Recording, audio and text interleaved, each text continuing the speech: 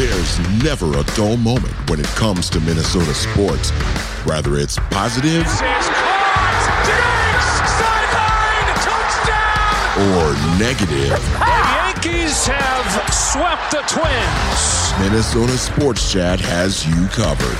Talking nothing but Minnesota sports all year long.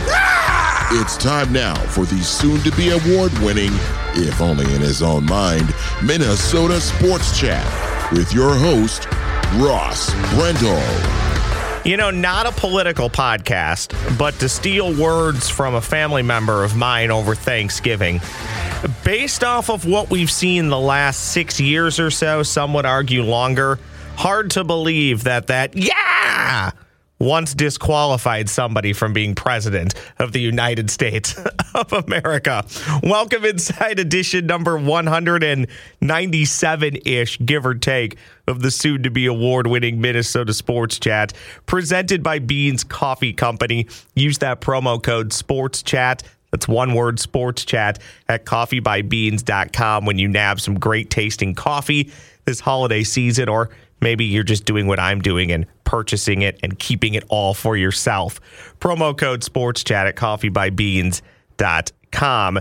Recording this podcast early in the morning, the first part of this podcast with Mr. Manny Hill from Jazz 88, MPS Voices, Score North, regular appearances on the Purple Insider podcast. He's everywhere. And right now in the wee hours of the morning before we start our regular work days is Mr. Manny Hill to talk some Purple and I guess whatever else I decide to talk about. Manny, how you doing? It's been a whole 3 or 4 days. No, check that, like 2 days since I've seen you in person. How you been? Pretty good. And for those that are watching on YouTube, if you see me rubbing my eyes, we are indeed recording this in the wee hours of the morning. And that is how good of a friend Manny Hill is. He will record a podcast with me way too early in the day. Now, granted, at least during the weekdays, we're fairly early risers. We have a lot to do, so we like to get up early and get it done, but we're up a bit earlier today than normal. Second half of the show, I'll be joined by Matt Lauer, by the way. Not that Matt Lauer. I don't know if he's doing any public appearances, and sorry to make that joke about the Matt Lauer that I am interviewing a little bit later on. Matt Lauer, long story short, son of somebody I work with here at Hubbard Broadcasting, who's playing professional football over in Europe for a team in Germany. He'll talk about that process and also how he's trying to maybe play some arena football this year. Heck, he was in the XFL draft. Just kind of fun to listen to that process and everything that's gone into that, how he went from playing D3 football to being paid to play football overseas. And when I say football, I mean football, American football. Kind of a cool story. That'll be in the back half of this podcast. But for now, we start with Manny Hill and the Minnesota Vikings, and we lead off with Joe Buck and Troy Aikman and their outstanding final call on ESPN's Monday Night Football. Only 5 seconds left. Everybody back except for TJ Edwards. And underneath, here we go. Osborne makes the initial catch, and that ball's out. Madison laterals. Osborne back in control. Dobbs has got it. This looks like a forward pass, and an illegal forward pass at that, but we're going to keep playing. Yeah, this is entertaining. It's not going to count, but heck, keep it rolling. And with the Benny Hill music playing in the background, this game is over, thankfully. First of all, Manny, I don't know who yelled the game is over. If that was a random cameraman, an official on the field, maybe that was a coach getting caught on mic. That is probably the second best part of that highlight besides Aikman and Buck talking about Benny Hill, and thankfully the game's over. I think whether you're a fan of the Chicago Bears or the Minnesota Vikings, the Bears probably, obviously, I think slightly happier. Heck, maybe they want that, higher draft pick, but they're already getting a really high draft pick, more than likely the number 1 overall pick from the Carolina Panthers. So I think they were probably slightly less disgusted than the Minnesota Vikings fans were on Monday night. Manny, I'll start here. You and I have, at least me, have conveyed this to you via text, maybe in person. And I know the Vikings worked their way back into the playoff mix. Heck, they've went from if they beat Denver, they had a 95% chance at making the playoffs. Now it's all the way down to 60-some%. I know I'm off on that, but still a great chance to make the playoffs. They should absolutely try and make the playoffs. But from where I'm sitting, Manny, I texted you when Kirk Cousins went down, and I'm still in this camp. If the Vikings win a game, great. If the Vikings lose a game, not to be too negative, even better. It's just, to me, I'll take the losses. I'll take the better draft position, because even before Dobbs came back to reality, I said this a few weeks ago on the Before I Die podcast, a part of Score North and the Purple Daily podcast network, they're not winning the Super Bowl with Josh Dobbs. I mean, in theory, yes, technically they could, but all logic would tell you that they're not. So any win is great. It makes the season fun. It's a great story. But any loss, I would say, at this point, you just roll with the punches. Whatever happens, happens. There's still a path to the playoffs. 9-8 probably gets it done if one of those wins is against Green Bay. So we'll see. Aside from the game being terribly unaesthetically pleasing, it was still entertaining if you like the comedy of bad football. So I'm honestly not going to sit here and try and tell people they should be upset or they should be negative. To me, just enjoy the games. At this point, if you win, that's great, no matter who starts. Maybe we'll get into who's starting a few weeks from now. But long story short, in a roundabout way, Manny, there's nothing I can be upset about on Monday other than it's a game you should have won. But how many games this year has the team potentially won that you in theory think that they probably should have lost, i.e. maybe San Francisco? At least looking at it, you would say they would lose to San Francisco, but they won. So long story short, Manny, I can't be worked up about a bad loss to the Chicago Bears on Monday night. I just can't be, because, again, I don't see what the end game is with the Minnesota Vikings this year. So just take the loss and take the draft position and then hope you get your pick right. Yeah, I think for the most part, it really comes down to big picture where this team is at. And, we'll know a lot more, after the season, obviously, what's going to happen, what the plans are for the future going forward, re-signing Justin Jefferson, extending Christian Darrisaw. Those are, I think priorities 1 and 2, I think, this offseason. But you just kind of roll with what you got. The Vikings are, Josh Dobbs is a serviceable quarterback. If you get him in a situation like the Vikings, where there's a little bit more talent than there was in Arizona, probably better coaching. Although we'll see on Jonathan Gannon out there in Arizona going forward. But, in theory, it was a better situation. So you figured, okay, well, Josh Dobbs will play better and perform better, within this infrastructure than what he had in Arizona, which it's very clear and obvious the Cardinals are tanking and trying to get as high a draft pick as they can, because they're thinking, future and everything too. But you also had to know, if Dobbs was going to play better here, you also had to know that a clunker was coming. I mean, that's just the reality. Is this is also a football team that at one point was 0-3 and 1-4 as well. And, I think what you had to do going into even the Denver game last week, or 2 weeks ago now, I guess, is that you just kind of ride this wave. It was a 5-game winning streak, and you just kind of see what happens and you enjoy it. Now, I mean, Josh Dobbs has come back down to earth, I think, as most people with a rational mind would have thought was going to happen at some point. It's probably, I think most people would have preferred it didn't happen on Monday night against the lowly Chicago Bears, but you had to know it was going to happen at some point. He wasn't going to just continue to lead this team to win. And Manny, the Bears defense is getting better by the week, and they've acquired talent throughout the year. You'd like to think that that's an awful, wretched team, and for the most part it is, but they do have functional pieces on defense, and their defense they have a defensive-minded head coach. Matty LaFleur was that's how he got hired as the head coach, because of the great job he did as the DC in Indianapolis. So those type of things are going to happen. I think when you think about going forward now, it's going to, for the rest of the season, you're going into this bye week. Then you've got the Las Vegas Raiders after that.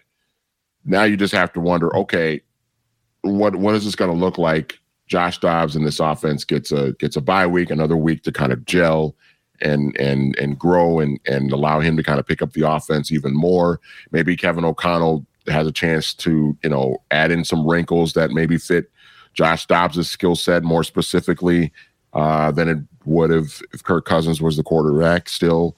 But I will say this, and I don't want to look too far down the line for this season, but if you're Antonio Pierce, the interim head coach of the Raiders, you had to have been looking at Monday night and kind of licking your chops a little bit. Well, and what you saw from the Bears. And that leads me to this. You talked about 2 weeks, what will it look like with Josh Dobbs and what will it look like with the offense.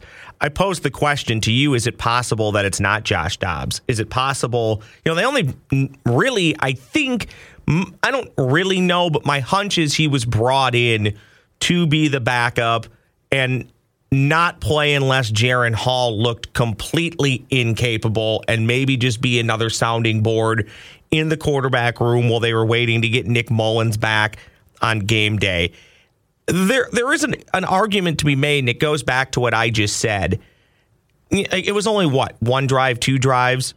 Hall looked functional, and the Vikings, albeit low equity, did put a draft pick into him. There's a case to be made that over the final 5 games with a team that's 6-6, they may feel like they can get to 9-8 with either quarterback.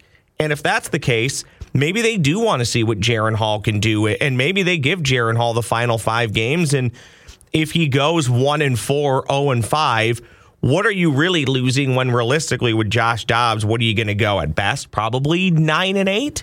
So I think there's a case to be made that Jaren Hall starts in 2 weeks.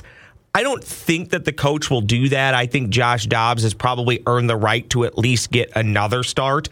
And if he looks really bad against the Las Vegas Raiders, I still don't like saying that, then I think there's a really strong scenario that we would see Jaren Hall. But I also think there's a case to be made. We might just see him in 2 weeks because now you have 2 weeks again to get him ready versus 6 days. So I think I'm not convinced it'll be Josh Dobbs taking the field to take on the Raiders. But I would say, in my mind, it's probably still 75-25, 80-20 that it is him. But the argument can be made, and there's a chance that we see Jaren Hall again this season under center for the Minnesota Vikings. Yeah, I think there's always a shot, and a big part of that is, like you said, we only really got to see Jaren Hall for the one possession. Yeah, was it 2 possessions that they had in Atlanta? I'm really having trouble remembering that. I think they maybe went 3 and out and then got the ball back and had a nice drive. But, regardless, you're talking a handful of snaps one way or the other. Yeah, I mean, so there is kind of that mystery of like, okay, well, what does Jaren Hall look like? I think it's a fun discussion to have as far as like the rest of this season goes. But I think ultimately, and I've been saying this for weeks, when I've been on doing Hot Routes Purple Insider with Matthew Collar twice a week all season, I've been saying it for weeks. I think ultimately this team is going to end up drafting a quarterback in the first round. Yeah, next me year. too. I think they're going to, if they're, if they finish 9-8 and make the playoffs and they're picking like 20th, I think there's going to be, a concerted effort that if a guy falls to maybe like 10 or 11 or something, I think there's going to be a concerted effort to move up and try and take a guy, identify a guy that they like. I don't know if that's going to be, JJ McCarthy or, Bo Nix. Is Bo Nix going to fall, or where's Quinn he going Ewers? to be? Yeah, I mean, somebody will be there, and I think Kevin O'Connell needs to be given an opportunity to handpick a guy and really develop him and grow him into his system, and then go from there. And so I think for this season, it's fun to kind of speculate like, okay, well, what's Dobbs going to look like the rest of the year? Will he even play the rest of the year? Will he start in the Raiders game? Will it be Jaren Hall? Will it be Nick Mullins? And also the other part of this too is going to be, they figure to have Justin Jefferson back and ready to go for that Raiders game in a couple of weeks as well. So it's like you add in the best wide receiver in football back into your offense.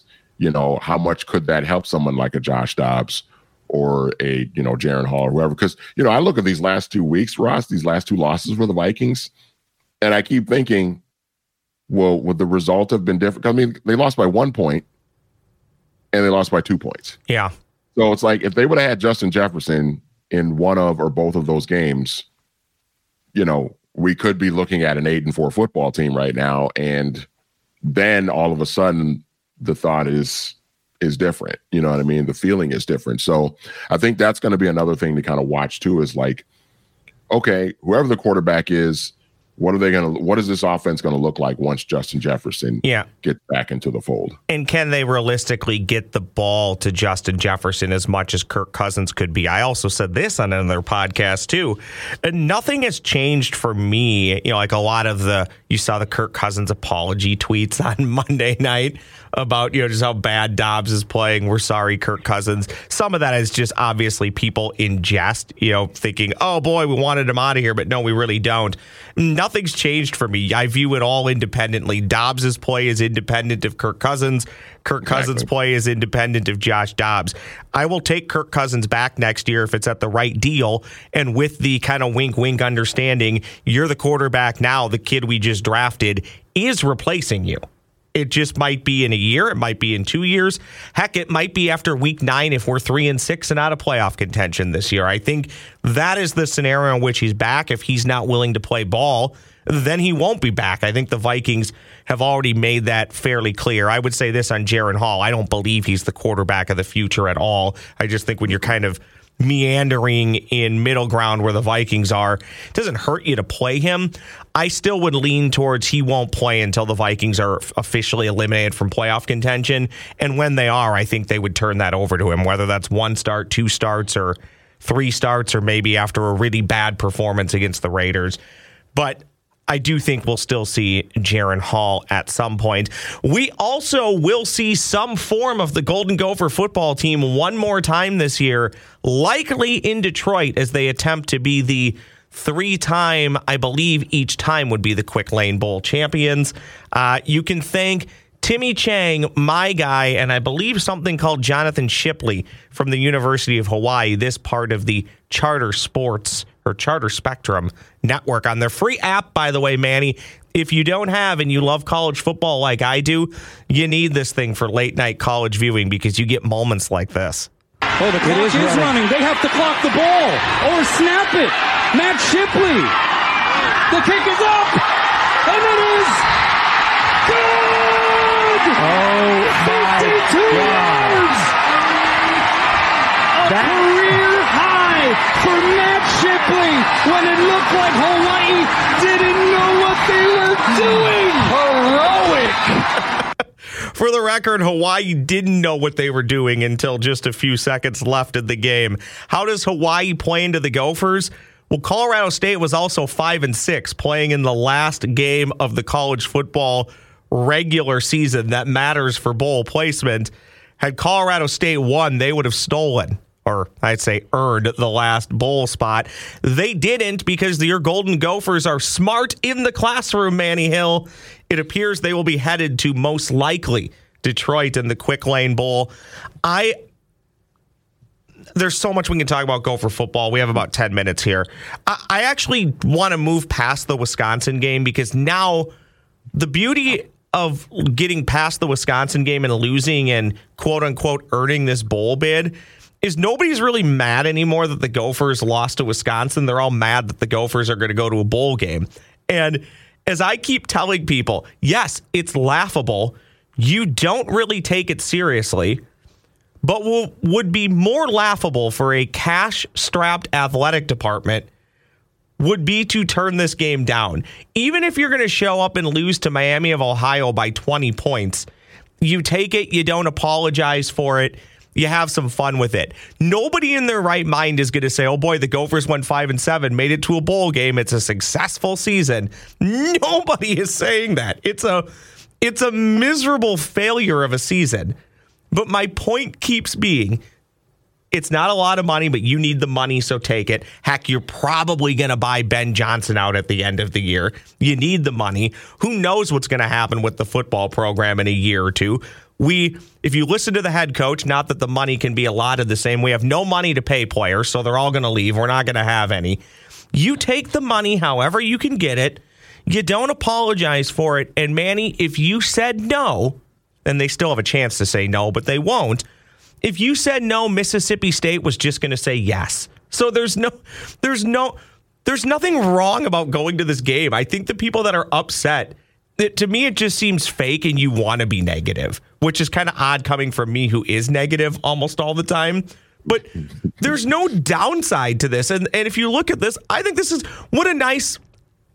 This will make me sound like the biggest homer, but what a nice little reward for somebody like Cole Kramer, who stuck around the program for a half a decade, has played, has by all accounts been a positive influence, does stuff in the community, has scored touchdowns for the program, is more than likely going to be the starting quarterback in the bowl game. So, I'm again, just like I wasn't going to get worked up about the Vikings losing to the Bears, I'm not going to be worked up about this win, lose, or draw. Take the money, don't apologize for it, and address all the issues within the program. I think the people that are so negative, it seems like they think that, because the Gophers went 5-7, it's some success of a season. No, it's not. 2/3 of teams go to bowl games. And yeah, that might be a problem, but it goes back to Manny. Don't hate the player, hate the game. The Gophers have nothing to apologize for here. Yeah, I mean, I think you just take it for what it is. You take it for a grain of salt. Like, it's not going to do them any good to, like you said, it's not going to do them any good to decline this invite to the Quick Lane Bowl or whatever bowl it's going to be. I mean, you take the opportunity, you make the best of it, and who knows, whoever you end up playing might end up giving you a good game, and it might be a fun, entertaining game in Detroit in front of like 7,000 people. I don't know. I mean, it might be a little bit more people than that, but I haven't checked. Is Western Michigan Bowl eligible? That would be kind of fun. I don't think they are. I'll check that up. I'll look that up really quickly. Yeah, I'm gonna look it up too. But I think you just kind of take it for what it is. It's a couple extra weeks of practice for some of the younger players and all of that stuff. It's all the cliche stuff. I'm seeing a lot of losses on Western Michigan. Yeah, schedule. I think they were like 3-9. Okay. But I think you just take it for what it is. You go to the bowl game, you play in it. 4-8, by the way. 4-8. They were only 1 win from maybe being bowl eligible. Well, the ironic thing is if the Gophers go to the Quick Lane Bowl and lose, they'll have the same amount of losses as them. Correct. There's also, if you look at some projections and where teams may wind up, there is an outside chance it could be Gophers and New Mexico State, which would be dicey as well. I didn't mean to cut you off. Go ahead.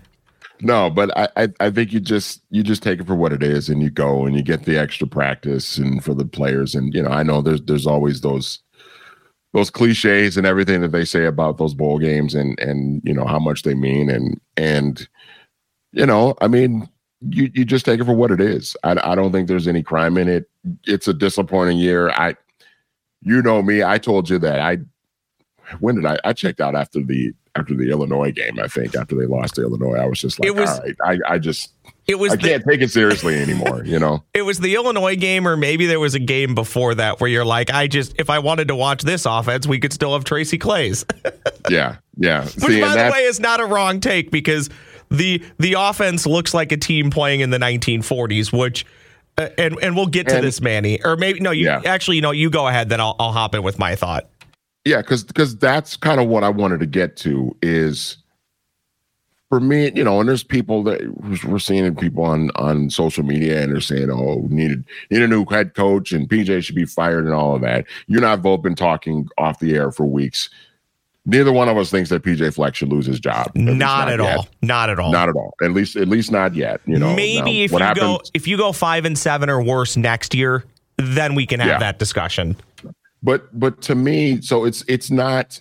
I'm not even concerned about the people that are wanting him fired. It's just like, whatever. Like, first of all, it's not going to happen. He's not going to get fired.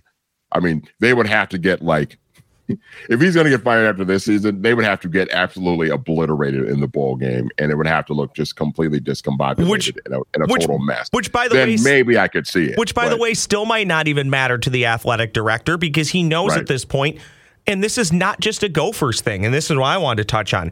People wondering about, Kaliak Manis left and other quarterback guy leaves. This is one thing where I will agree with PJ. This is the new college football. Nothing surprises me at all. I didn't expect Kaliak Manis to leave, but I did think that there was a possibility that he would.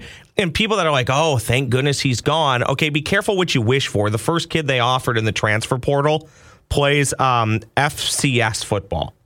And yeah, he has good numbers, but I don't know if New Hampshire transfers well to the Big Ten.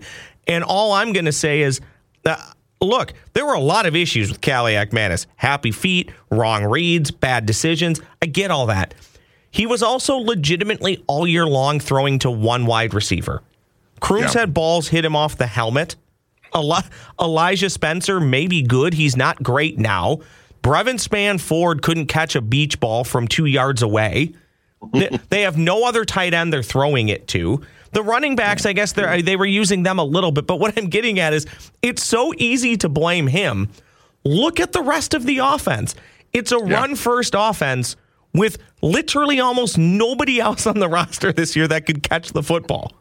And that's kind of where I wanted to go specifically with the offense, Ross, because, the defense had their problems this year too, and you let the worst team in the worst division hang 49 points on you. It's pretty bad on your defense, Well, as the head coach says, it's unfortunate. Yeah. It's unfortunate that it happened.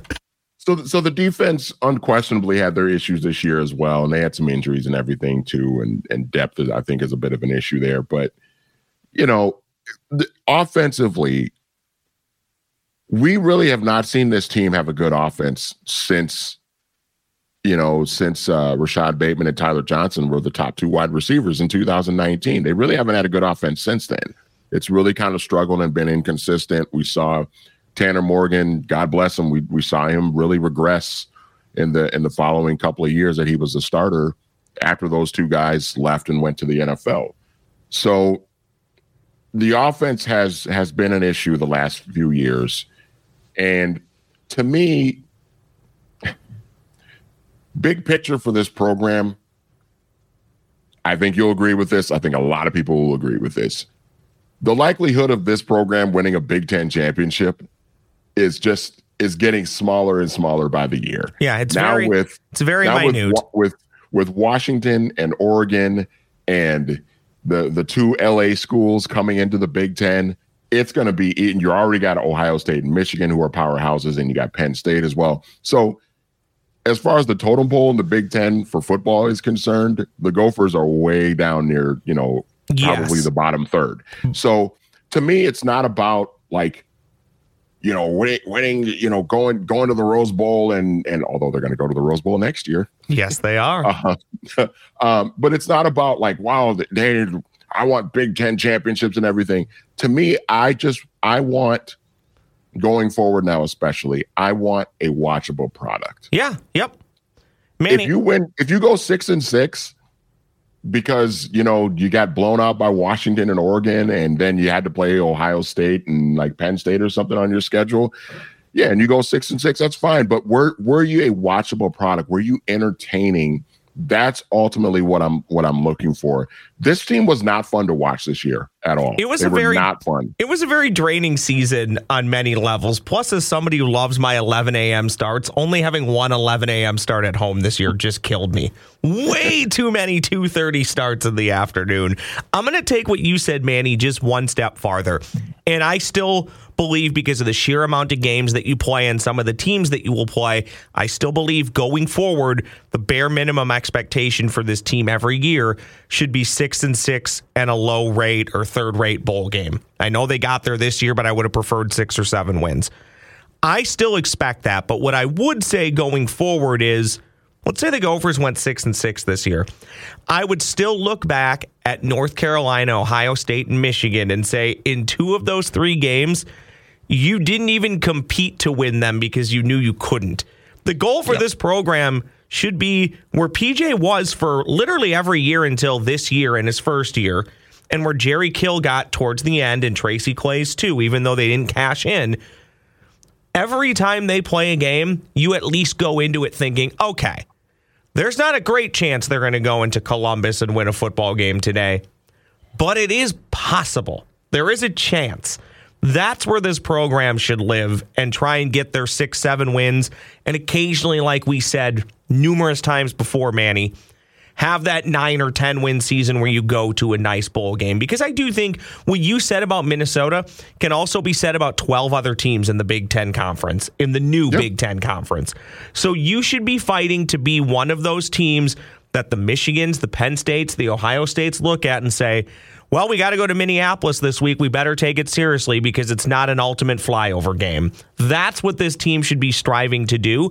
And who knows, if you do that long enough, Manny, I'm not saying they'll be Clemson. Don't take these words out of context. But if you do that long enough and you sustain that long enough, sometimes you can make that jump. But you have to have the sustained success of doing that. And this will be an offseason for PJ Fleck. He's already kind of talked about it. Finally, he avoided it for most of the year, which I get. It's in season. Ultimate year of reflection. What do we want to do in the transfer portal? What do we want to do with kids that we're recruiting? What do we want to do offensively? Do we want one offensive coordinator? Are we still going to go with two?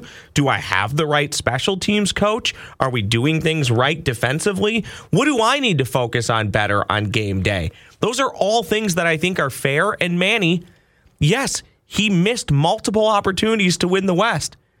He's also won a lot of football games at the University of Minnesota. I don't care. Yeah. I don't care who he's played. He's earned the right to have a bad season and try and work through these things. And I hope he does, because changing head coaches sucks. It often means you're going backwards for a year or two. I don't want to do that again. So I'd prefer to give him the chance to work through it. And like you talked about, he will. Doesn't matter what the buyout is. If they were going to fire him and move on, which they never were going to, they would have done it after the Wisconsin game so they could start their head coaching search. So he's not going anywhere. And it doesn't. The only thing that would change in the bowl game is if they lose 99-0, and then maybe they would think about doing something different. And that's not going to happen either.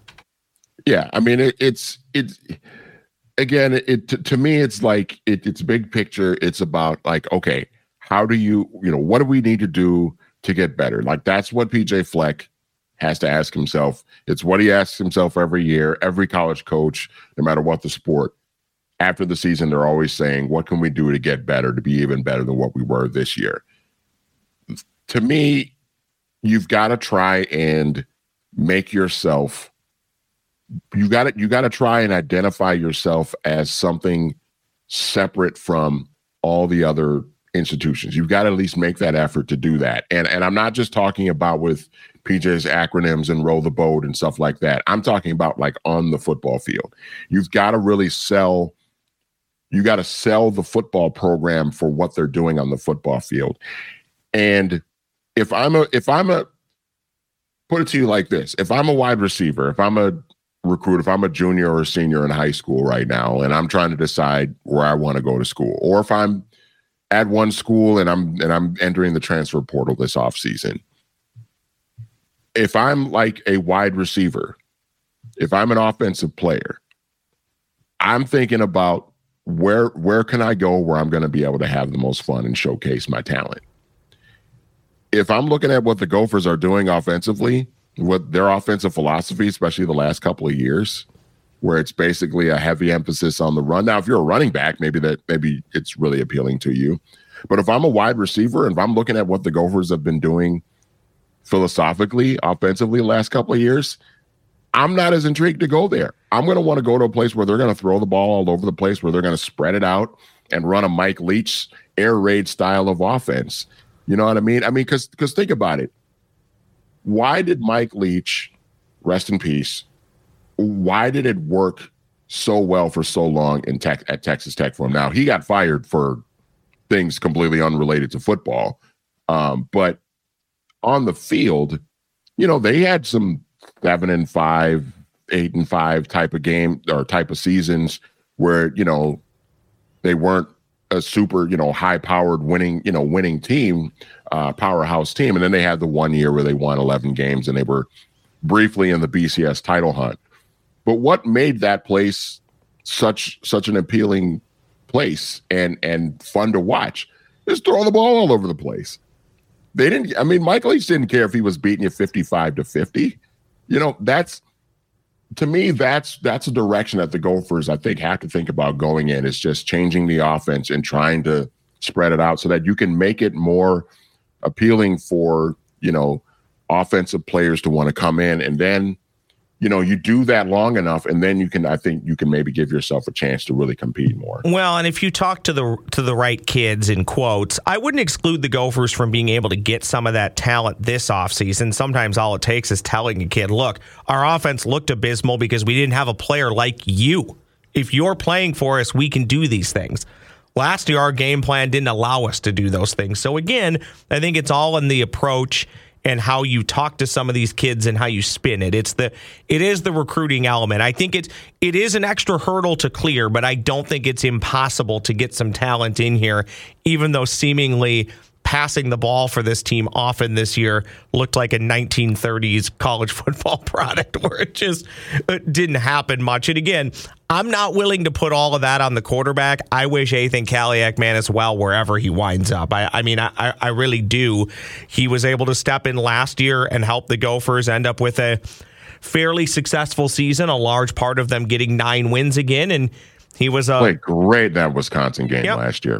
Great. He was great coming in relief of Tanner Morgan at Nebraska last year too. So I don't. It's fun to poke fun at some of these kids, and at times I am hard on them, and I think it's easier to be harder on them now in the NIL era.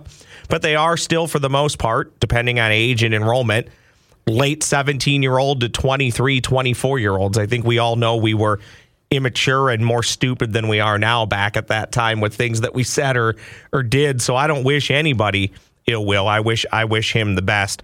Manny, as always, I wish you the best. Thank you for doing this and fulfilling the Manny quota. We'll actually catch up in person, I believe, next week when we do some off the book stuff that Uncle Sam doesn't need to know about.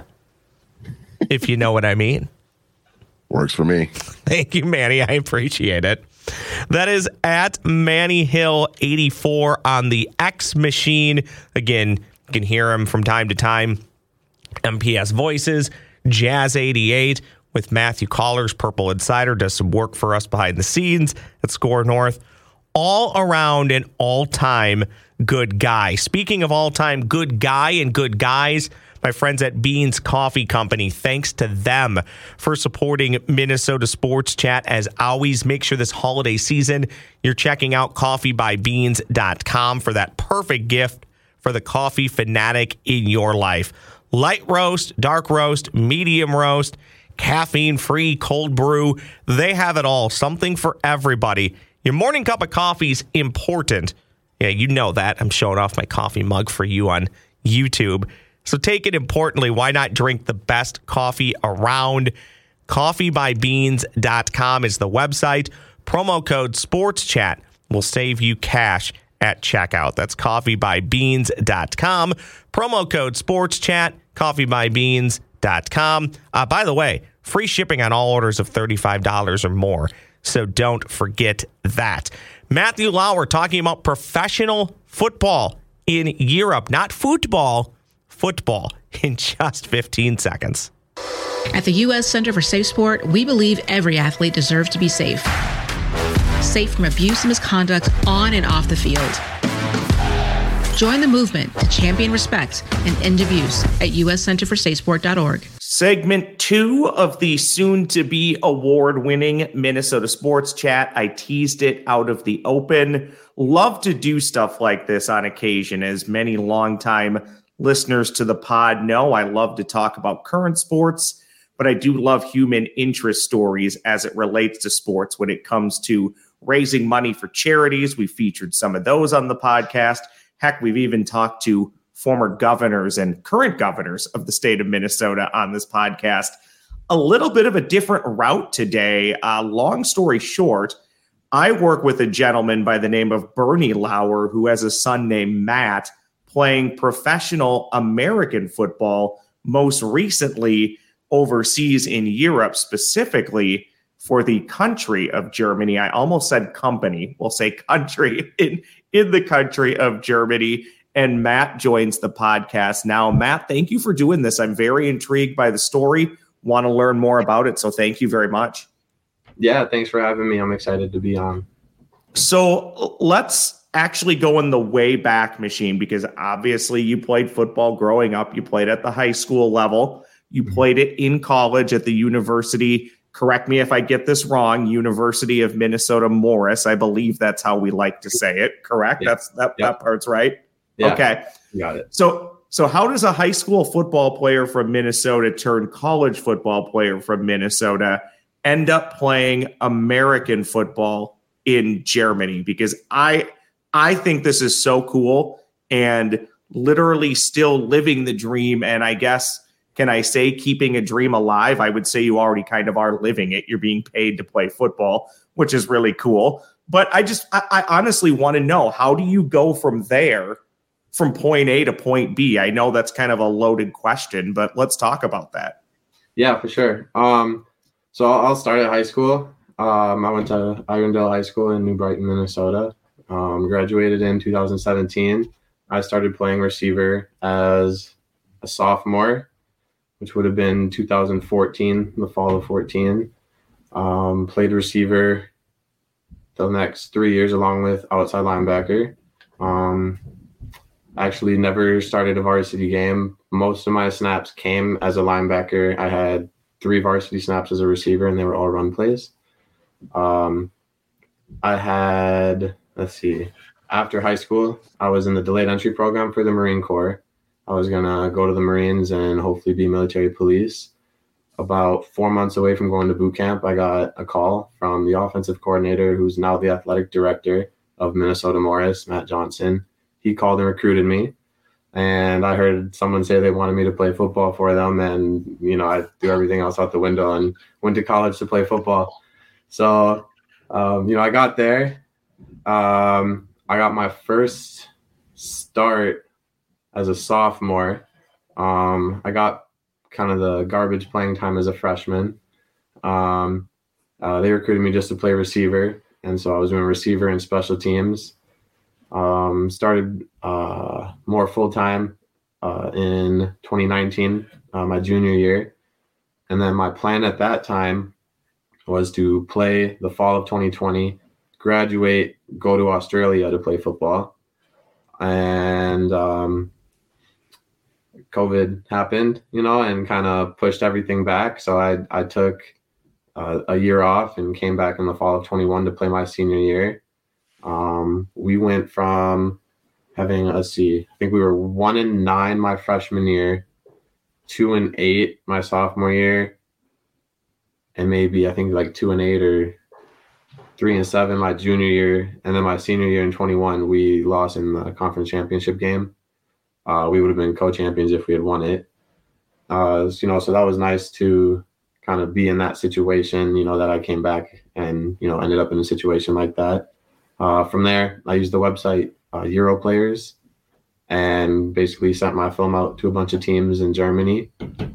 And that was probably around this time of the year in 2021. And so New Year comes around, and I was planning on going to Racine, Wisconsin to play for a semi-pro team out there that was kind of played at a high level that I could get good film for. And a few days, as I was moving out of my house down to my parents, a few days then out to Wisconsin, I got an email from the Gießen Golden Dragons in Germany, and their import that they were going to bring in wasn't able to come over anymore, and they were interested in me. So, I talked to them for a couple of days, and they offered me on a Wednesday. They asked me how soon I could be out there, and I told them that weekend. So it was, Thursday, Friday, Saturday, I was on a plane. So it was exciting, and then, from there, my film from that, from the GFL2 was the league they play in the second tier of the German Football League. My film from that is what got me into the XFL draft pool. That whole thing, that whole story right there is incredible to me. There's so many things that you brought up that I'd love to ask questions about. So I'm just going to kind of fire a few at random. You mentioned the import thing. So I'm a CFL nerd. I watch a lot of CFL football, NFL football, all football. CFL has rules about how many Americans you can have or what actually qualifies as a Canadian versus what's an American. Sometimes there can be Americans who married Canadians, and then that qualifies them as a Canadian, yada, yada, yada. But from your standpoint, you mentioned the word import. For those teams over in Europe, how many Americans, or I'm assuming not even Americans, maybe heck, it could be from Canada or other countries. What are the limitations in that league as far as how many players can come from outside of Europe? Yeah, so it definitely depends on the league. The German Football League, I think they just recently changed it. You can only have 2 on the field at a time. I believe you can have 4 on the roster, and it used to be 6 on the roster. But then you can have like an additional 6 to 8 European imports. So there's A's and E's. Yeah, sorry. Have you ever thought about, you mentioned you're maybe going off to do something entirely different. If you rewind X amount of years now, maybe football wouldn't be in your life really at all, other than I know you're a Packers fan. I know you're an NFL fan. So just like me, aside from watching it and commenting and talking about what others are doing, you wouldn't be a part of it. But now here you are, we were talking before we started recording, you're kind of going through the process of what's next. Are you going back to Europe? You going somewhere else? I know you said you were talking to some other teams, but just really kind of incredible how in a moment's notice it changes. Have you ever thought about that and just how one little change just can change the entire complexion of what's currently happening? Definitely.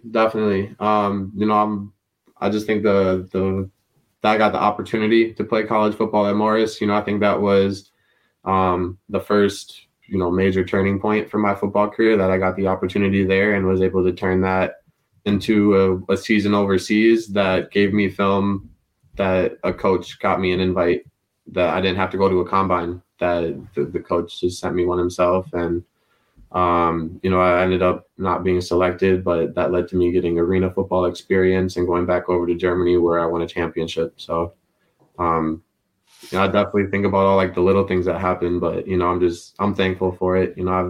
I've had, a good career so far.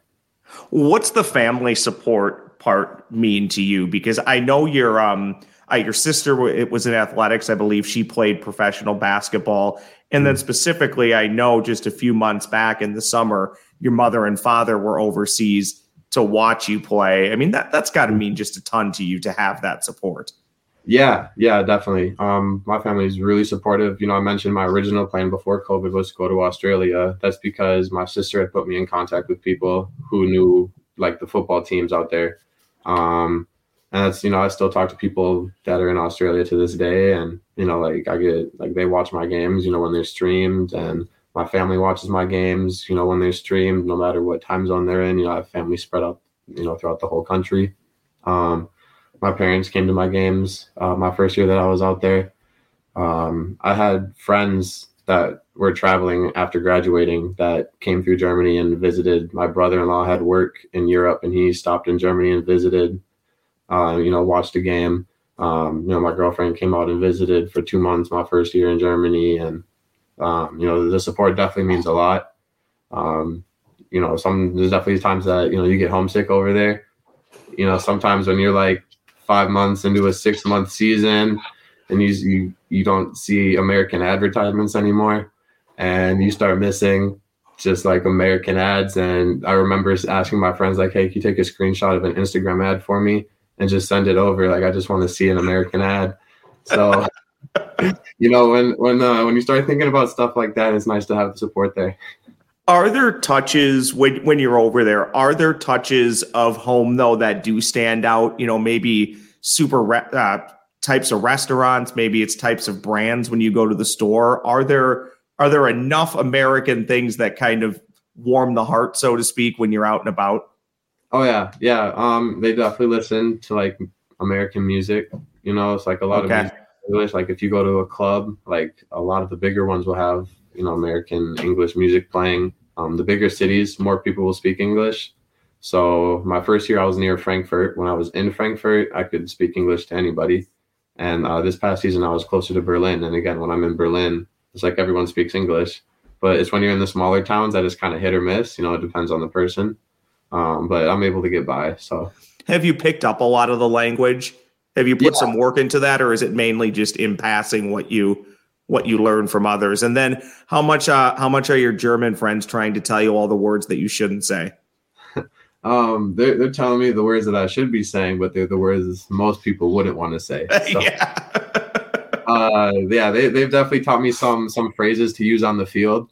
So you know, I'm happy for that. But yeah, my freshman year of high school, I actually took a semester of German before I switched languages. So I kind of knew like the bare minimum, you know, letters and numbers and manners.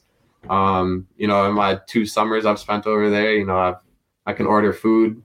You know, I've been able to help. Very important. That's very important. Oh yeah. Yeah. Like I can get, you know, bus tickets, train tickets, stuff like that. What's the appetite? I know the NFL just played, I think 2 games in Germany. What is the appetite that you've seen for American football over there? Are your games well received? Do people like the game? Obviously it's growing. Where would you say it is at currently? Yeah, I think like the Germans that love football, they love American football. Soccer is still definitely number 1 over there, but like the fans of American football are diehard fans, and there are a lot of them.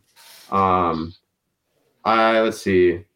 Some of my games my first year, I mean, we're getting numbers similar to what I got playing at Morris at the Division 3 level.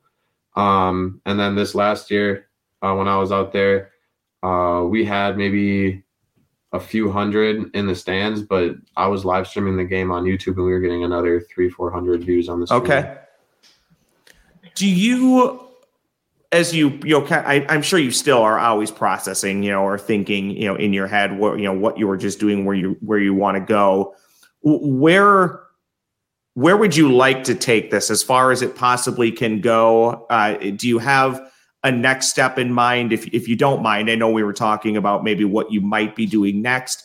Also, I know you saw this. You mentioned the XFL draft, that you were in the pool for the XFL draft.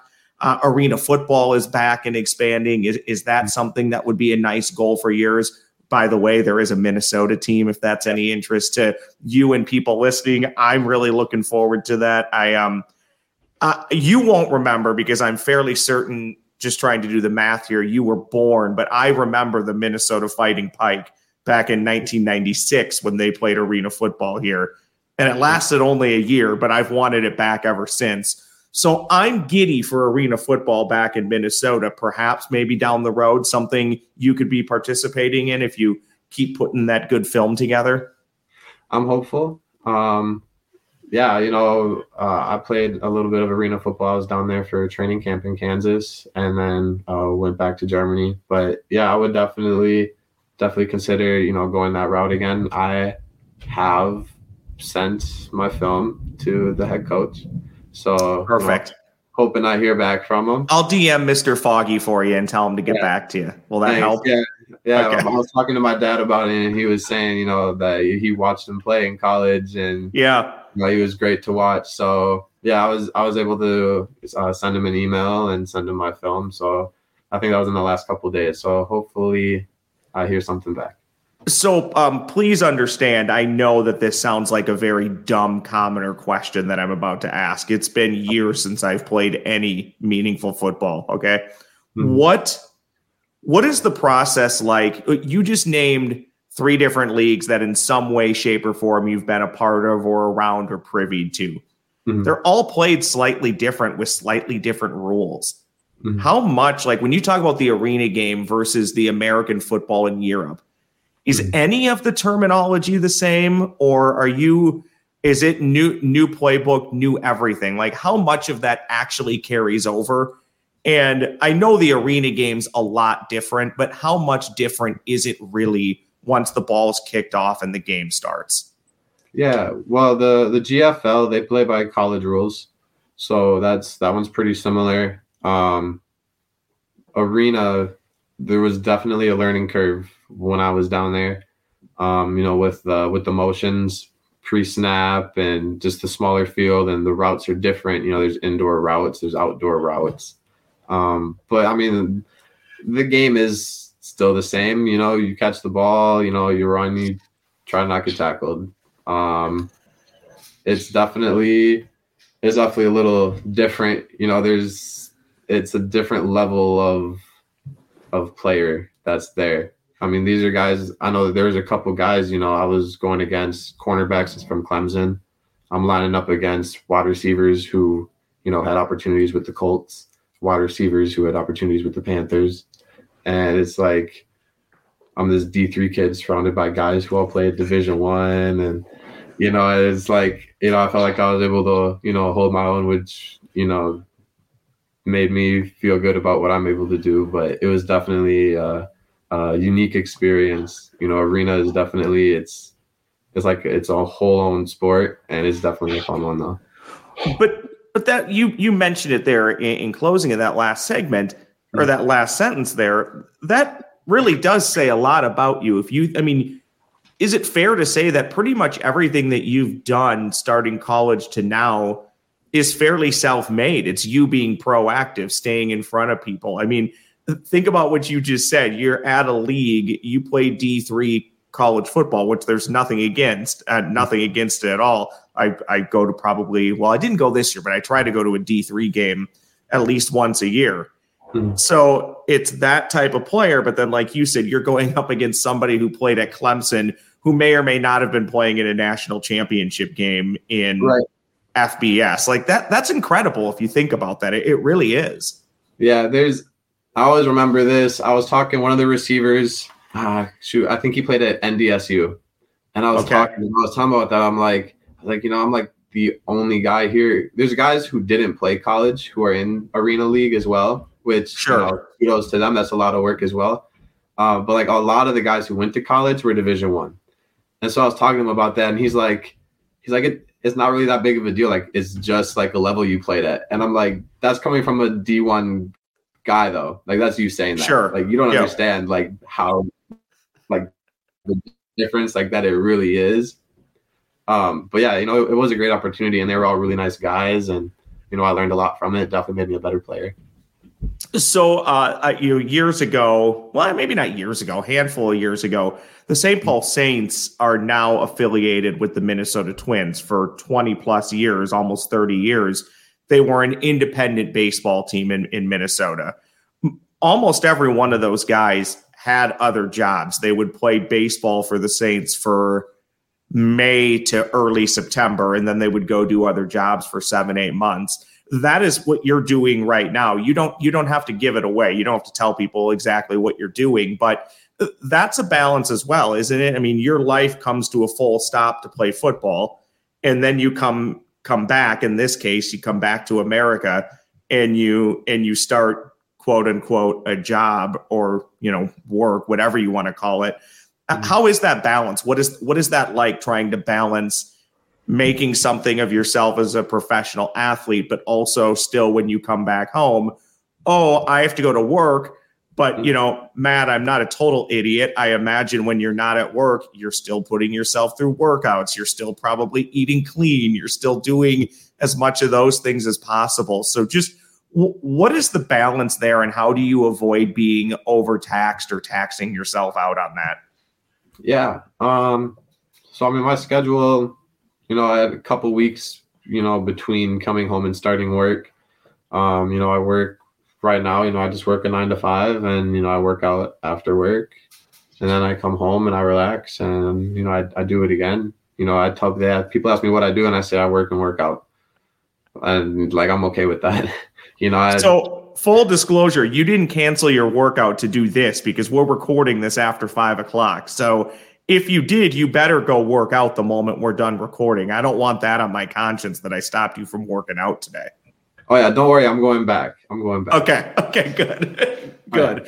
Is it a grind though? Does that part weigh on you, or is it just is it the old expression, or phrase, it just is what it is. Like that's the life that you have. So you just roll on through it. I say that a lot too, but I mean, yeah, it's habit at this point. You know, I took 2 weeks off of lifting last month in October, and I was telling one of my coworkers about it, and I was like, yeah, this will be the first time that I haven't lifted for a full week since like I went to play arena football, which would have been in February, and this is in October.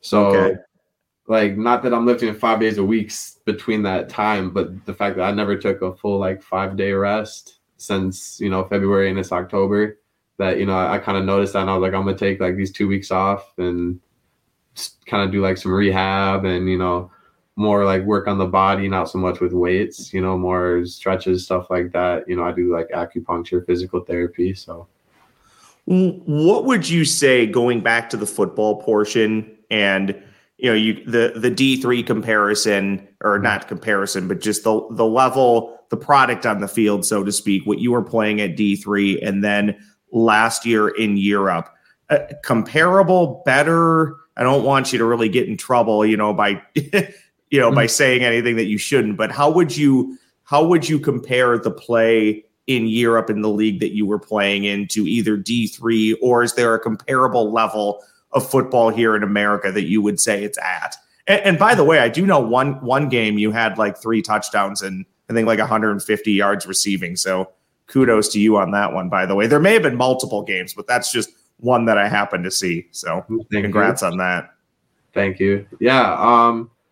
I was kind of sorry. I've been told, and, you know, in my 2 seasons there, you know, I kind of agree with it. I would say it's similar to like Division 3, Division 2 level, like a high D3 into Division 2 level.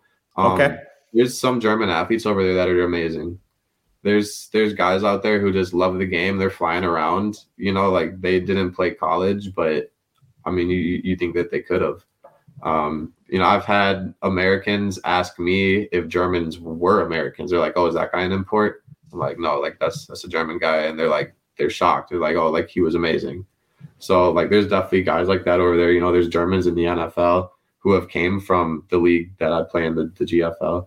And, you know, I was actually lucky enough my first season over there. I got to meet Moritz Boringer, who was drafted. I was just going to bring that name up. I was just good old Mobo. Okay. Well, catch us up on Mobo. What was that like meeting him? It was nice. So he was playing for the Schwäbisch Hall Unicorns, and they were playing in Marburg, which is north of Frankfurt. And I was between Marburg and Frankfurt. And so I hopped on a train. It was when my girlfriend was visiting. So we took a 30-minute train north, watched the football game, but, you know, pregame they were doing their warm-ups, and I kind of waited over by the field where their locker room was, and he came off the field, you know, and I called out his name, and as soon as I told him that I was from Minnesota, like I could tell that he realized that I knew who he was. And so it was really exciting. I got his autograph and a picture. So it was really nice meeting him. You know, I watched the game. He scored that game too. So it was cool to watch. Kind of incredible if you think about it. You know, he is playing in Germany, comes over here for a little bit, plays football in America. You're in America.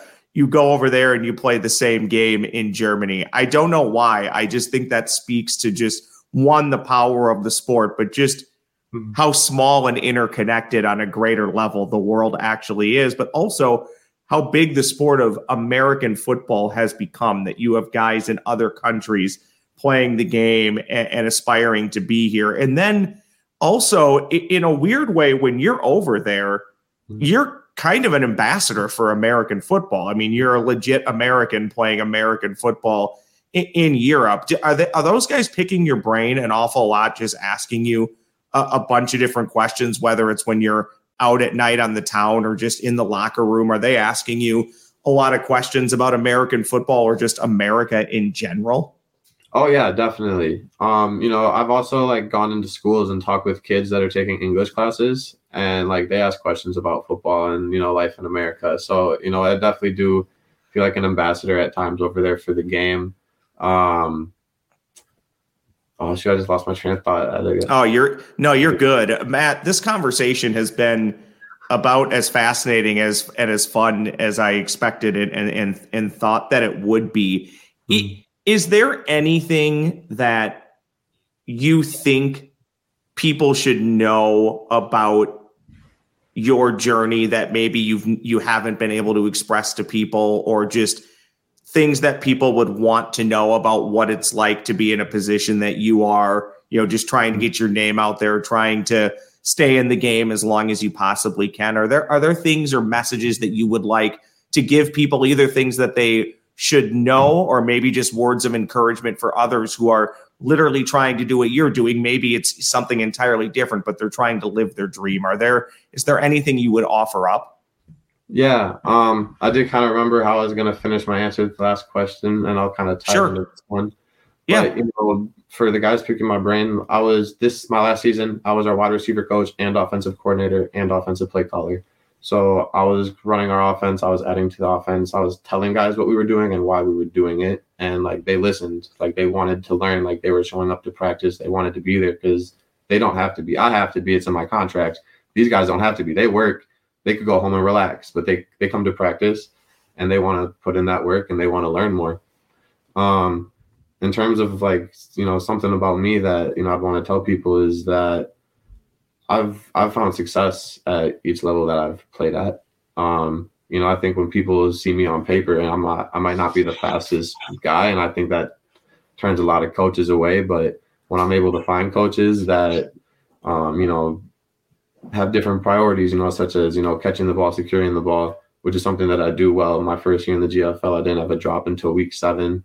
I had more tackles on kickoff than drop passes in both of my seasons in Germany. Love that. I have 0 career fumbles, and that goes back to high school.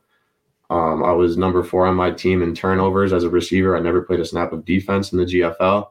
I had a forced fumble and a fumble recovery on kickoffs. So, yeah, I'm a different kind of player, and I think there's a lot of coaches who value certain aspects more than others. And I think that, if a coach is willing to value other, parts of an athlete, that, you can get a lot done, going at it a different way. I'll close with this because you brought up something I honestly didn't know until 60 seconds ago. All the coaching that you were doing, is that something that interests you as you get a little bit older and maybe some of the athletic gifts leave you and you can't quite play the game like you used to? Or even is coaching something you would consider getting into even earlier for the right opportunity? Yeah, I definitely want to coach. It started when I went to Gießen. They were like, hey, kind of part of the contract was you got to coach our youth receivers. So, there's, 14 to 17-year-olds. And, I was coaching them, just teaching them their offense. And I had a good time. I came back my second year and they're like, hey, we don't have an offensive coordinator. So you and our quarterback are just kind of going to run our offense together. And I ended up taking it more than he did after the first few weeks. And, I had a lot of fun with it. It was definitely a lot to play and coach, but I had fun with it. And it's definitely something that I want to get into. But I know that it's a lot of work. So I definitely want to wait until I'm done playing, if I were to take over a position like head coach. So. Are there any websites or social media things you want to shout out to people? Anything for leagues that you want people to pay attention to, or anything personally for you that people should know about? Yeah, the leagues in Europe. The German Football League, the Austrian Football League, the league in Spain. I can't think of what it's called right now, but there's the Maple League. I believe that one's in Finland. There's good football out there. And there's guys that are coming up, guys that are coming over through the Gridiron Imports program, and they have good athletes over there. So American football slowly but surely is definitely growing in Europe, and there's going to be a lot of European guys in the league someday. Well, let's stay in touch, and as your journey continues, wherever you wind up, whether it's Europe, Arena football, XFL, whatnot, I'll troll you a little bit. Maybe one day you're playing for the Minnesota Vikings, scoring touchdowns against the Green Bay Packers. Let's stay in contact and follow the story, because it's a ton of fun, and I really appreciate you making time for this and just sharing the story and the dream a little bit with everybody listening to the podcast and watching on YouTube. So thank you very much. Yeah. Thanks for having me. I had a great time. That is Matt Lauer, professional football player, most recently in Europe, joining this edition of Minnesota Sports Chat. That'll do it for this edition of Minnesota Sports Chat. A reminder to please rate and review kindly, no matter what podcast platform you're listening to. You can subscribe on YouTube. And as always, don't forget coffeebybeans.com. When you order some of that great tasting coffee, use the promo code SportsChat. That's SportsChat, and you will save at checkout. Perfect for this holiday season. I'm Ross Brendel saying thank you so much for listening. We'll talk again real soon.